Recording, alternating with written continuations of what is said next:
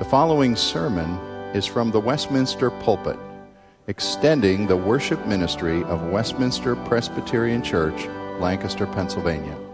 We are a local congregation of the Presbyterian Church in America. Please contact us for permission before reproducing this message in any format.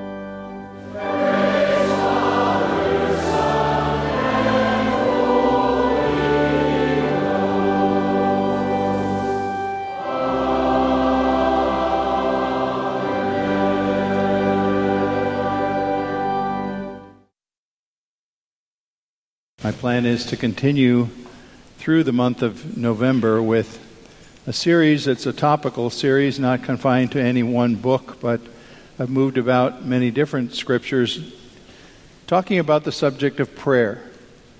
Mindful of the fact that it is God who is at the center of prayer. It's not about a technique or a particular way of learning to speak. It's more than anything else about learning who God is and knowing how He works and how He desires us to approach Him. An interesting and unique passage about prayer is in Acts chapter 12. Some of you will recognize this story, full of human interest. Acts 12, I read verses 1 through 17. About that time, Herod the king laid violent hands on some who belonged to the church. He killed James, the brother of John, with the sword, and when he saw that it pleased the Jews, he proceeded to arrest Peter also. This was during the days of unleavened bread. And when he had seized him, he put him in prison, delivering him over to 4 squads of soldiers to guard him, intending after the Passover to bring him out to the people. So Peter was kept in prison, but earnest prayer for him was made to God by the church. Herod was about to bring him out on that very night. Peter was sleeping between 2 soldiers, bound with 2 chains, and sentries were before the door guarding the prison. Behold, an angel of the Lord stood next to him, and a light shone in the cell. He struck Peter on the side and woke him, saying, "Get up quickly." And the chains fell off his hands. And the angel said to him, "Dress yourself, put on your sandals." And he did so. He said to him, "Wrap your cloak around you and follow me." And he went out and followed him. He did not know what was being done by the angel, that it was even real. He thought he was seeing a vision. When they had passed the first and second guard, they came to the iron gate leading to the city. It opened for them of its own accord. And they went out and went along the street, and immediately the angel left him. When Peter came to himself, he said, "Now I am sure that the Lord has sent his angel and rescued me from the hand of Herod and from all that the Jewish people were expecting." When he realized this, he went to the house of Mary, the mother of John, whose other name was Mark, where many were gathered together and were praying. And when he knocked on the door of the gateway, a servant girl named Rhoda came to answer. Recognizing Peter's voice, in her joy, she did not open the gate, but ran in and reported that Peter was standing at the gate. They said to her, "You are out of your mind." But she kept insisting it was so. And they kept saying, "It is his angel." But Peter continued knocking. And when they opened, they saw him and were amazed. But motioning to them with his hand to be silent, he described to them how the Lord had brought him out of the prison. And he said, "Tell these things to James and to the brothers." And then he departed and went to another place. The grass withers and the flower fades, but the word of our God abides forever.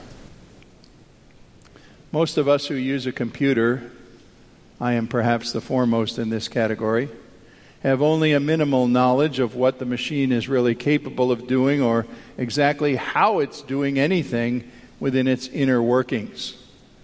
But I still use a computer. Most of us who drive a car could not explain how a fuel injector is put together or how to repair it if something was wrong with it, but we still drive cars. And while most of the what and why and how of prayer remains beyond our grasp, some of it hidden deep in folds of God's providence, we can still pray. And when we do, marvelous works of God often appear before our wondering gaze. Those who believe in prayer even are often slow to connect what exactly is going on in our world. Where is the answer that God is going to bring to my prayer? And He may have already answered and you just don't know it yet. We understand many times what God is doing best in hindsight. Isn't that true? We look back and we say, 6 months later, now I see what that event and that event had to do with one another and how God was working there. Well, Acts 12 tells of a very dramatic, unrecognized answer to prayer. Believers had a hard time comprehending that what they had asked for was standing right on their doorstep. And they couldn't connect it. In fact, the dullness of spirit here is almost comical. One commentator called this one of the most humorous passages in the New Testament. You know, it's okay to laugh when you read the Bible, if humor is indicated, and it is in this passage, I think. Their dullness of spirit would have us say, what is wrong with you people? Can't you understand that God was bringing the very thing you were looking for? Well, Acts 12 opens up here with mounting persecution against the early Christians and with the apparent inability of God's people to know what in the world they could do to help themselves. They were facing powers way beyond themselves, and to their great surprise, apparently in a very quick move, James, the brother of John, had become the first New Testament apostle to literally lose his head as a martyr. Now we know Stephen, the deacon, was killed before this in Acts 6. But the first of the original 12 disciples to die as a martyr to the faith was James, that same James that was repeatedly mentioned as being in the inner core, the inner circle. Peter, James, and John. You hear their names together numerous times. They were the ones that were brought by Jesus to witness privileged things like the Transfiguration and other great miracles, or hear Jesus teach things that weren't necessarily heard by all the rest. And do get it clear that this is not the James who wrote the book of James. If you look carefully at this passage, you would have noticed the last verse that I read, verse 17, Peter said, tell these things to James, not the one who had died, but James, the brother of Jesus, who became a leader in the Jerusalem church and who wrote the letter we call James. Well, here they are, arrayed against the destructive power of Herod Agrippa, the grandson of Herod the Great, who tried to kill Jesus when he was an infant, and the nephew, I believe, of Herod Antipas, who was the one that killed John the Baptist. These Herods are a very mixed up group. You have a hard time untangling them. But Herod Agrippa was a weak man, a man who wanted to please others and thought that he was fulfilling his role in life if he just simply used his rather limited power to please people who were themselves in power. Here was the power of a weak human politician over against the saving power of God. And guess whose power ended up in the upper hand when all was said and done? Christians of 2017 can certainly feel overwhelmed and powerless, unable to take on many things that we face in this world, whether of a personal nature in relationships or job struggles, financial issues, illness, impending death, long-term employment, whatever it may be. We can feel very powerless before a lot of things. And yet a lone believer praying in the midst of any modern crisis is someone wielding a great deal of power. How many times do we hear somebody say, well, I guess we've done everything. All we can do now is pray. I love to smile when I hear that, because what is the person saying? They're saying, we've tried as hard as we could to remedy a situation, and I don't know if prayer does anything, but we might as well pray. It can't hurt. Maybe it's futile, but let's try it. Listen, we ought to be people who say, before we exhaust our resources and try and find out we can't do it, The great thing we should be doing as disciples of Jesus Christ is praying. Delving today into this text, first of all, I'm coming back around to a subject I talked about quite a few weeks ago, how the providence of God intersects with prayer. The things that God is determined to do and that He decides by His own divine decrees without consulting us or hearing from us about it. The things that God would do if we weren't involved. We call the providence of God. He's the all-sovereign God. Surely He doesn't simply sit around waiting for us to pray before He can do anything, nor does He make up His mind to do things just because we decide to ask Him. There are great mysteries here, how the decrees of God and the mind of God interacts with His people praying. But a little bit of it is set before us here, especially as we think about the absolutely different situation between James, the brother of John, who was a close associate of Peter. James got killed. Peter didn't. Peter didn't because, apparently, of prayer. And we're asking ourselves, didn't anybody pray for James? What happened there? Was it just an arrest that came so fast that nobody had a chance to even realize hardly that he'd been taken and he was slain immediately? That's a possibility. But one man, a disciple loved by Christ, is beheaded. And another one is spared. And we want to ask, well, why in the providence of God did prayer make a difference for one and not the other? Was this a failure of God in some way? God forbid that we should even think that way. You know, we see this here. Peter captured, and they were warned this time. They knew that the government meant business, that Agrippa would kill, and probably had issued some kind of a warning that this would happen. And so now, they were all on the alert. They were ready to pray. In fact, the text says the church was earnestly praying, not just once in a while.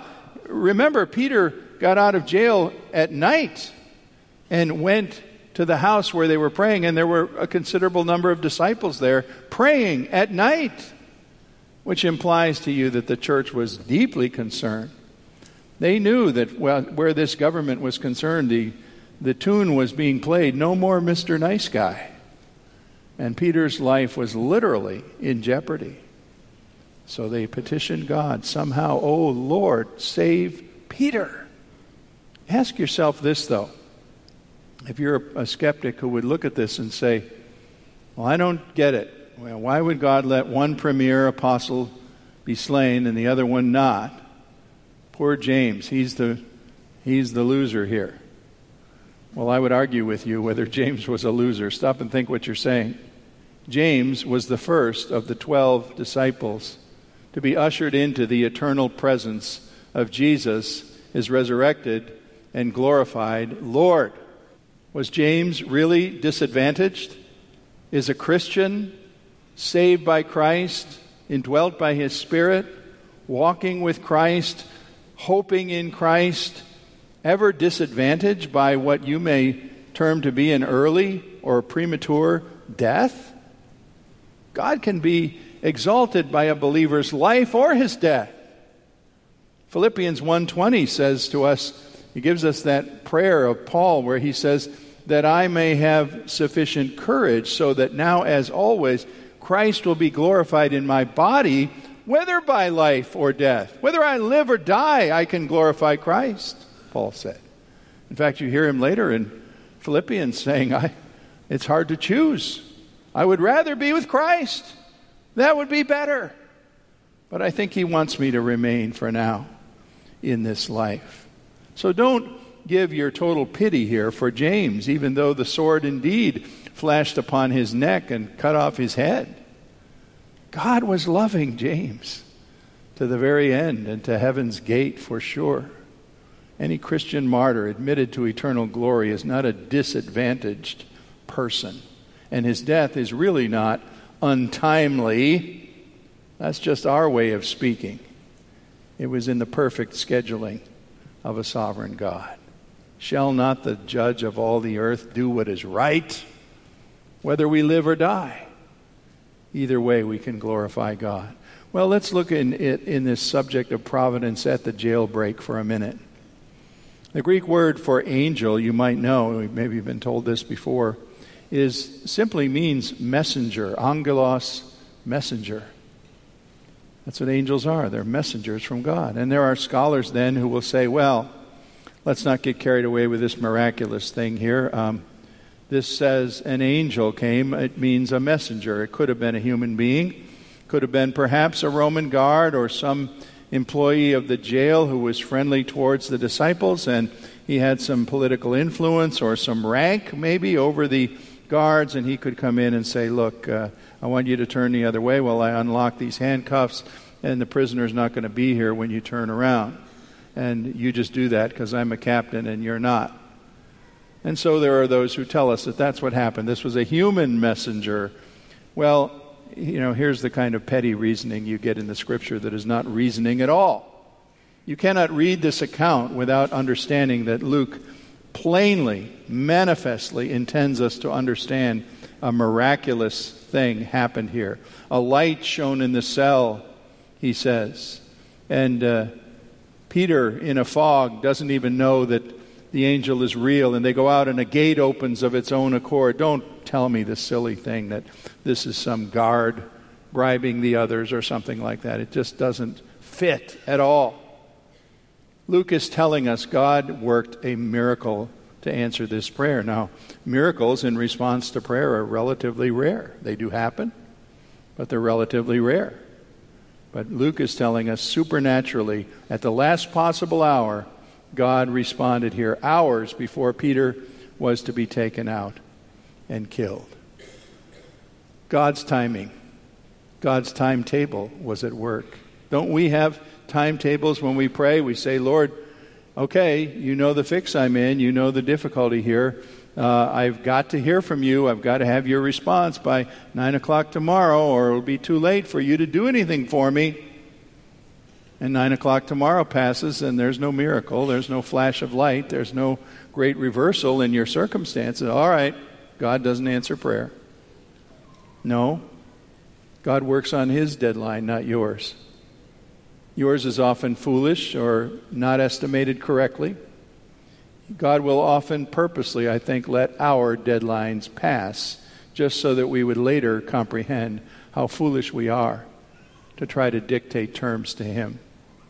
You might assume He has failed to act, and He is working on an omniscient schedule, and you're only going to figure it out months afterward. Oh, now I see what the Lord was doing there. It takes time for us to let the shoe drop and see what's really happening.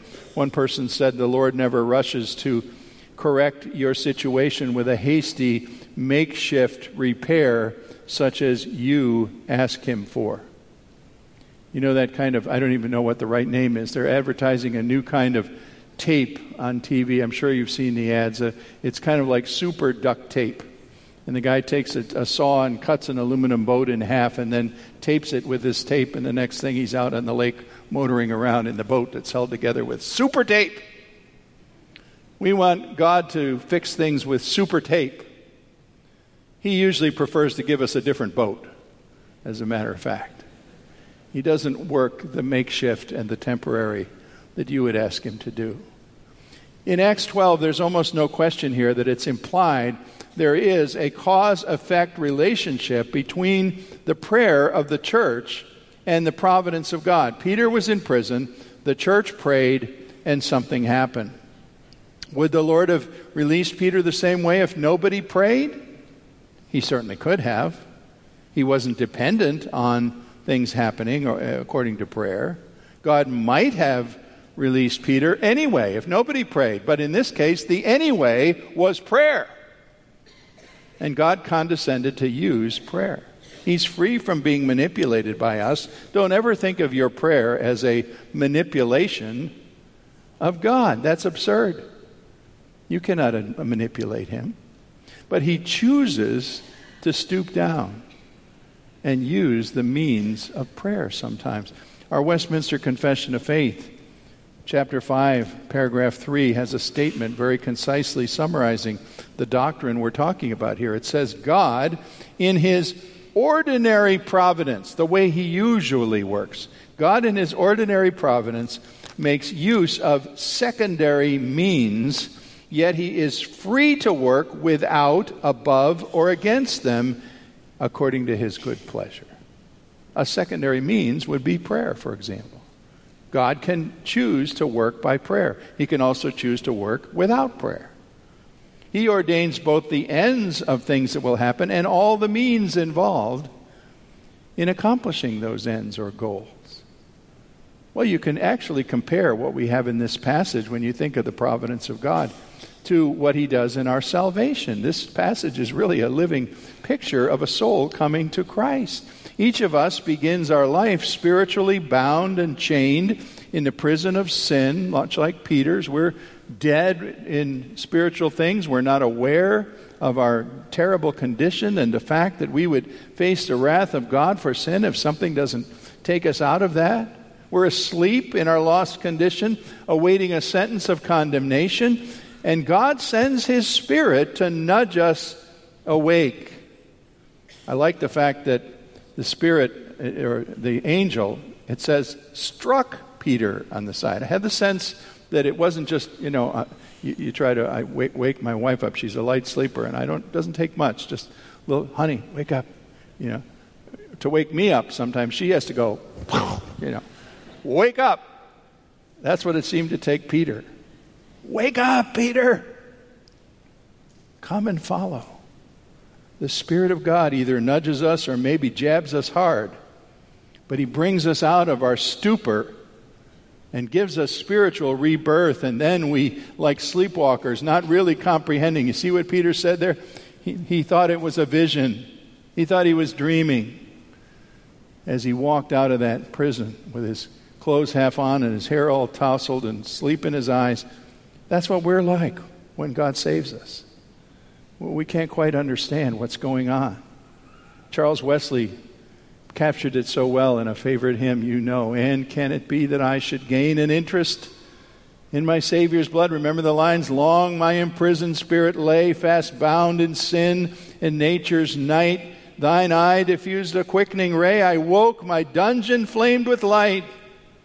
My chains fell off, my heart was free. I rose and went forth and followed thee. Choir, stand up and sing it, would you?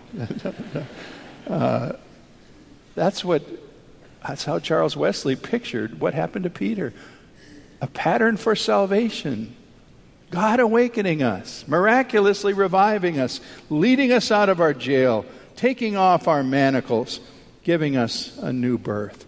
Folks, prayer and providence, as we see this picture of one thing happening to James and another to Peter, are marvelously bound together in the deep mysteries of God. Why he uses one means, not another. Why he might act one time without any visible means or intervention of human beings. God can work as he decides to work, but he often chooses to work through prayer. Well, I'll be quick with the second point. I have only one more here. But I just ask you to recognize, come awake to God's answers to prayer as we see it here. Why were these praying believers in the house at a late hour of night? We don't know what hour it was, but it was certainly late. Why were they totally unprepared for God's intervention? I might as well ask, why are we usually unprepared for God to work? We pray. Do we really expect him to work? Would we know what he was doing if he did do something amazing? Peter was dazed by the experience. Slowly he obeyed instructions. It was when that gate swung open that he seemed to understand, and as soon as he understood, the angel was gone, we read here. But then came what one commentator called, and I would agree with him, one of the most humorous moments in the whole New Testament. The New Testament writers love irony. So do the Old Testament writers, as far as that goes. And it's okay to laugh at something as ironic as this is. Here he comes, knocking on the door. You get a loud knock like that on your door in the middle of the night, it's somebody important, probably. People don't ordinarily disturb people after dark with loud knocking. Rhoda, the housemaid, had the role of answering the door.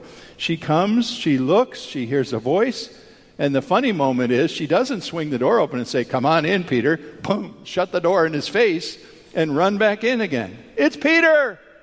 And then what do they say? "Hallelujah, God answers prayer." What do they say? "You're crazy. Rhoda, you're mad. Don't you understand? Peter's in jail. He's going to die. Maybe they already killed him ahead of schedule and it's his angel. You're crazy."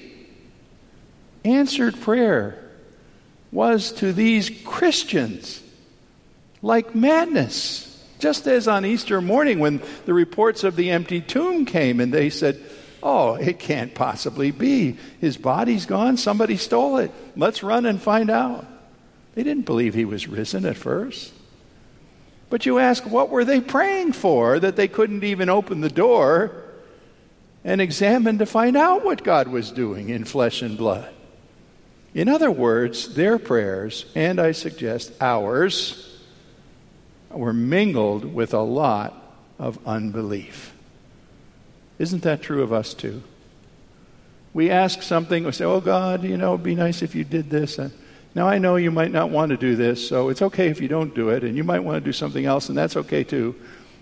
And we sort of tentatively, put our big toe in the water of prayer and say, "Okay, God, maybe you could do something." But we don't really think he's going to. Do you realize that a Christian and any group of Christians coming to God in the power of fervent, earnest prayers, mingled with all our weaknesses and all our doubts and all our poor statements and poor understandings of the future, are like the President of the United States going to speak in Asia to people with the power of the nuclear arsenal and all the wealth of the United States behind him when he speaks. Listen, this isn't just some peasant wandering in off the street. This is a man to be heard. And when we speak to God as his children in Jesus Christ and come in the name of Christ, seeking in the Holy Spirit and saying, "Oh God, I earnestly plead with you to be active in this situation, to bring your will to bear. I may not understand it correctly, Lord, but it looks to me like this is needed. And if that is wrong, would you show me your will in the mighty way you respond?" Folks, we are so slow and so timid and so unbelieving, even in our prayer as Christians. Why are we afraid of bold praying? Why are we afraid when magnificent answers might even be knocking at our gate while we're inside the house negotiating a delivery schedule with God? Here's a word from the late Dr. John Stott about Acts 12.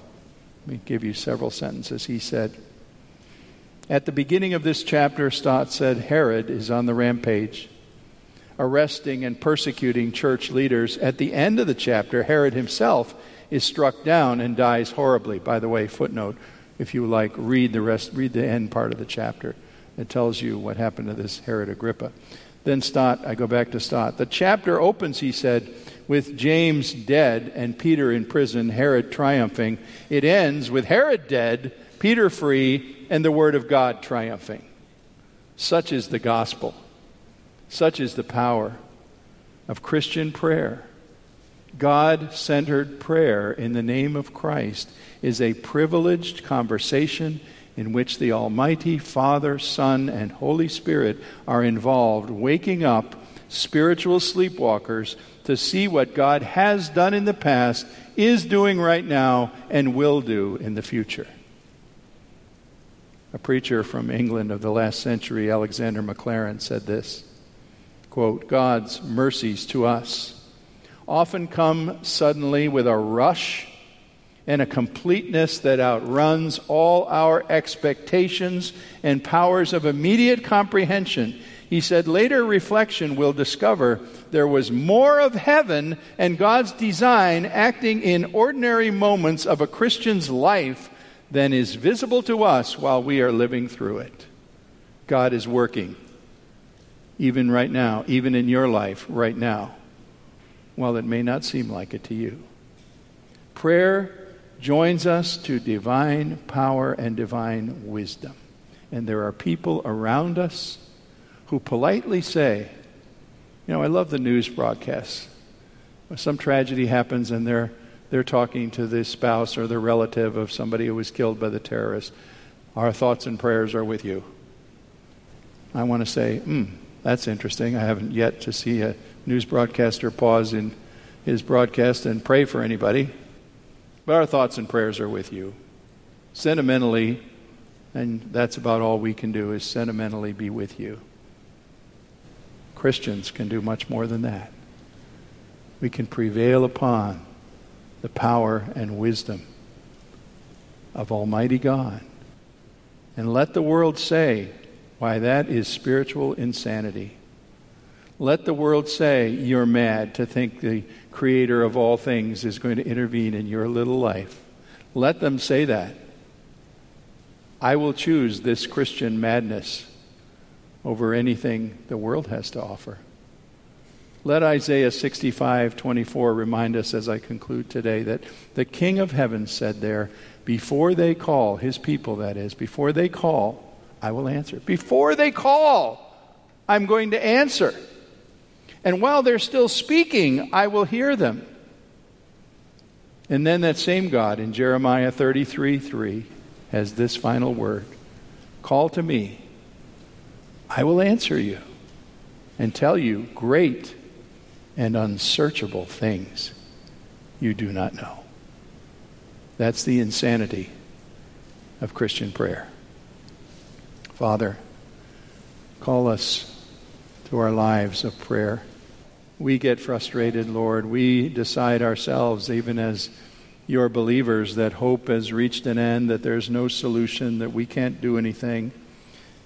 Thank you for bringing us to that place, because it's where we need to be, where we decide that we can't do it, so that we can call upon you and know that you've been listening for us and waiting for us before we even spoke or shaped the thought. So, Father, lead us, guide us, show us what the world calls the madness of Christian prayer. For Jesus' sake, amen.